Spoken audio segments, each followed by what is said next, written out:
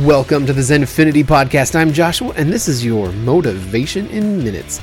Today, I want to quickly discuss our standards and how you can make changes in your life. The number one thing that will change your life, the only thing that will change your life, change your business, change your relationship, change your money, change your strategy, is you need to raise your standards. It sounds boring, it sounds basic, and it sounds stupid.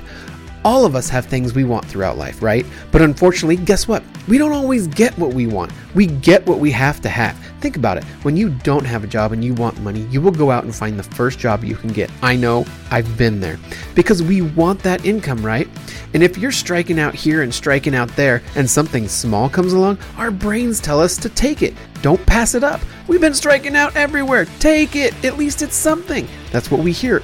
In other words, we get what we tolerate, but when you're no longer willing to tolerate something and you want more, you're raising your standards. So once you raise your standards, what's left?